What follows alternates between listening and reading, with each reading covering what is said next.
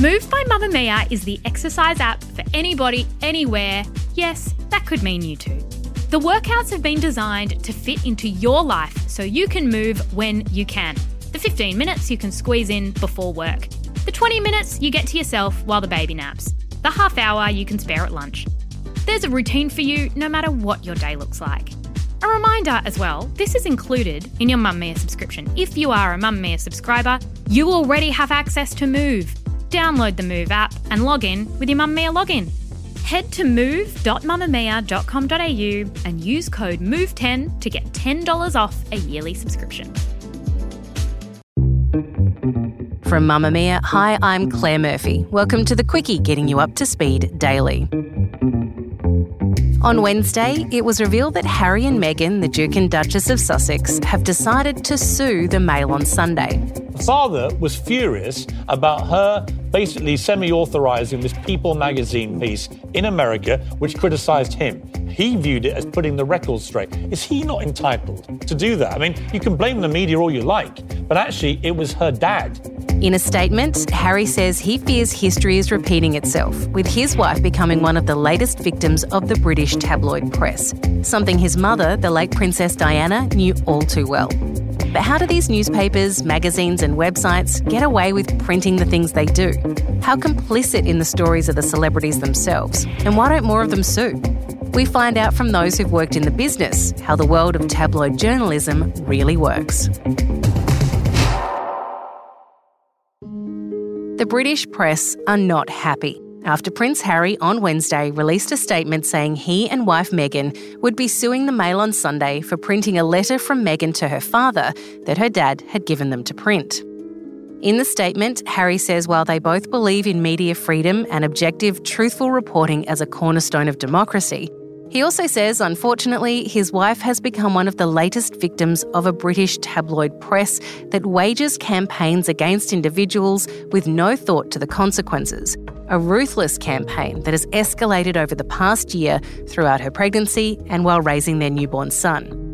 Delivered while the pair are on tour with baby Archie in South Africa, it appeared to break with royal protocol and the Queen's ethos of never complain, never explain. The statement also references Harry's late mum, Princess Diana, saying his deepest fear that this is history repeating itself, saying, "I lost my mother and now I watch my wife falling victim to the same powerful forces." But former tabloid editor Piers Morgan has hit back at Harry in a column for the Daily Mail, saying the move is a PR failure, especially seeing as the press has been nothing but glowing covering their tour of South Africa, and that their behaviour over the past year has done nothing but bring the criticism on themselves.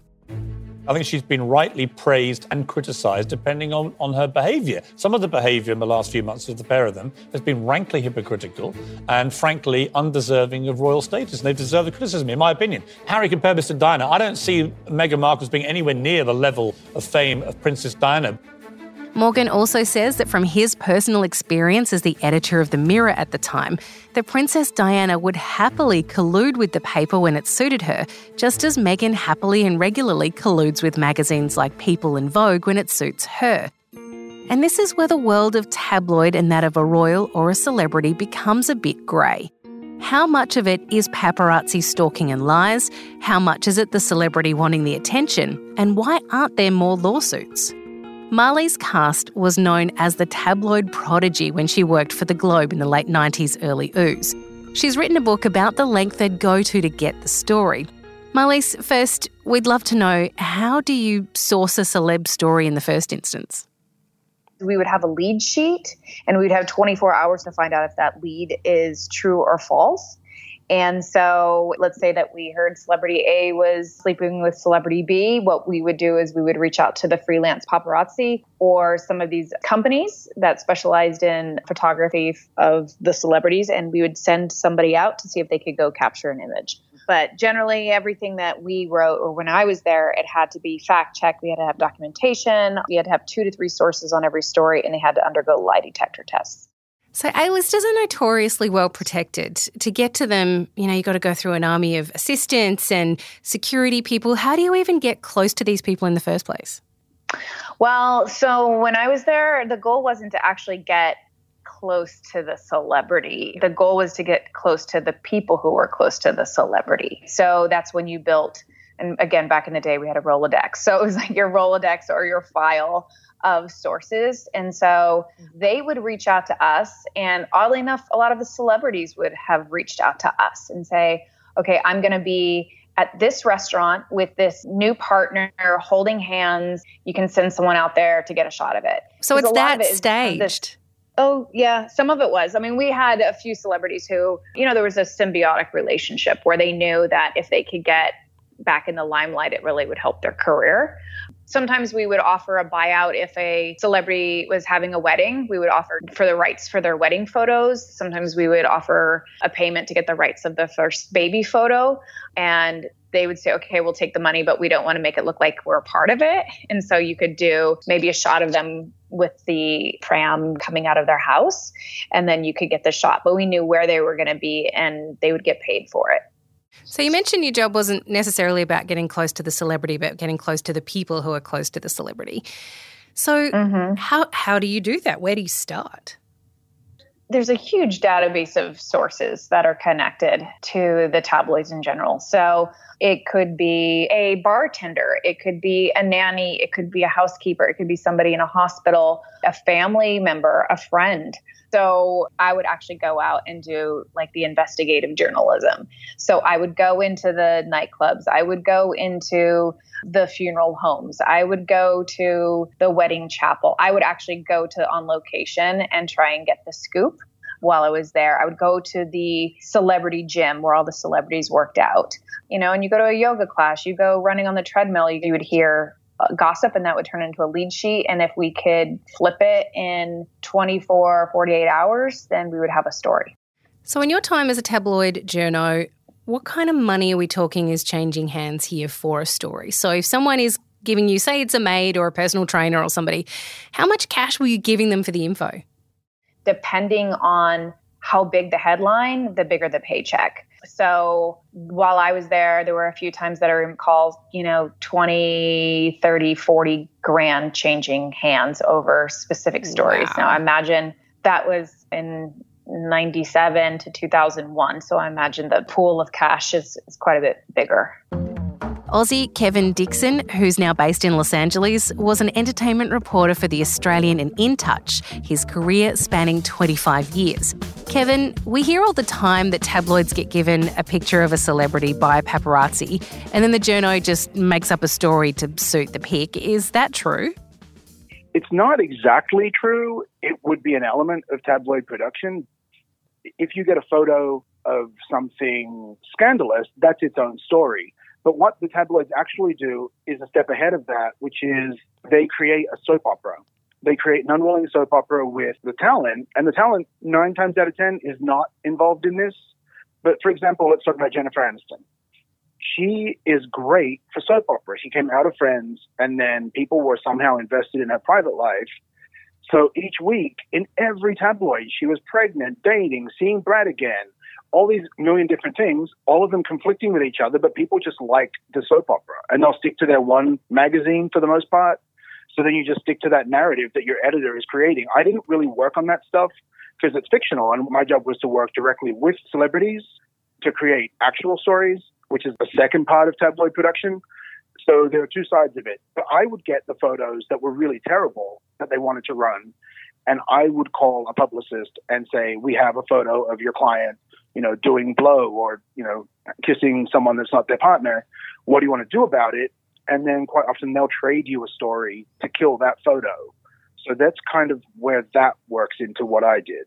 It's funny you mentioned Jennifer Aniston and the fact that she's been pregnant about 87,000 times over the past few years. She's the most enduring person in tabloids. She really is. And you can write whatever you want for over a decade, well over a decade. But why can you write whatever you want? Why don't tabloids get sued all the time for these stories? I worked at the NW for a little while in Australia, and the legal requirements were pretty strong there, which is great because Australia has really good libel laws. In America, it's a bit trickier, and because legals are very expensive to mount here, what the tabloids do is they'll get someone to be a source. So if you can find someone who claims that they were at the nail salon where Jennifer Aniston told her nail person that she was pregnant, you can do a cover story. And then if Jennifer Aniston bothers to sue you, you can be like, well, we were told by this person at the nail salon, blah, blah, blah. So that's how you get away with it. I was only sued in Australia. I was sued once, but let's not talk about that because that was scary and it was the Church of Scientology. Okay. Oh, God. Okay, right. Yes. But in America, I got sued twice, and each time it was for a non-made-up story. It was for someone is cheating on someone else that we had from the girl that the married person was cheating with. She wanted to go on record because, all of a sudden she's not getting what she wants out of her affair. And so the wife in this situation tried to sue me personally for the story, but we had confessional audio. We had a full-on on-record interview that we didn't name the person, but we had it, and the case went away quite quickly. It's just very expensive, and for the most part, being in the tabloids just keeps your profile afloat, even if you're a bit past your use-by date, like Aniston might be these days. So it doesn't hurt. It doesn't hurt her sale price to have her in, Us Weekly every other week in some fake relationship. I wanted to ask about the relationship between celebrities and tabloids. We mostly hear about how invasive and how untrue things are and how don't believe anything in them. But surely the relationship between tabloids and celebrities is a lot murkier than just the tabloids stalking them for information. There's got to be reverse agreements going on quite a bit, right? A lot of celebrities do work with paparazzi because they can make money. If you don't book a show this week, you can go and stand in your yard in a certain amount of clothing or from a certain designer, or you can hold a phone and get 20 grand. That's the celebrity driving the story. In my time as an editor, I had so many phone numbers from people calling me directly to set stuff up. You can't get very far with an uncooperative celebrity. Has the paparazzi business changed now that everyone's got a phone in their pocket? Has that whole industry changed up now that you can catch a celebrity anywhere? You don't necessarily have to stalk them. You could source them from people on the street? Yeah, that's one side of it. But the other side of it is that social media has really allowed celebrities to claim a direct mouthpiece to their fans or to their audience. If you printed a fake story, the celebrity can count you out as soon as you hit the newsstand. The paparazzi, the big paydays are now way fewer and far between than they used to be. But for the most part, it's because the celebrities themselves can post whatever the whole photo they want, and they can also deny directly to their fan base that your magazine is legitimate. And that's a pretty big thing to overcome. A lot of celebrities now hit back at tabloids through their social media, just like Kevin explained. For example, Sunrise co-host Samantha Armitage took to Instagram to call for her followers to boycott several magazines and newspapers, saying the silliness around my private life in the tabloids right now has reached peak stupidity. The sources quoted are made up. It's rubbish journalism and should be illegal. Some, like actress Rebel Wilson, even go so far as to sue. She received a $4.7 million payout after successfully claiming that articles written about her that she was a serial liar stopped her from getting jobs. The case was then appealed, the court finding she'd failed to prove that the tabloid was responsible for her missing out on roles. Wilson had to pay back the money. But at the end of the day, tabloids will continue to exist for one reason. As long as we, the consumer, continue to demand information about those in the spotlight, someone will continue to provide it, whether Prince Harry likes it or not. That's all for The Quickie today. For more episodes, head to mamamia.com.au/The Quickie. And thanks heaps for the 5-star reviews in iTunes, guys, like Kay Dubbin, who simply wrote, "I love The Quickie." Thank you, Kay. These help us get into more people's lists and into their ears. So cheers.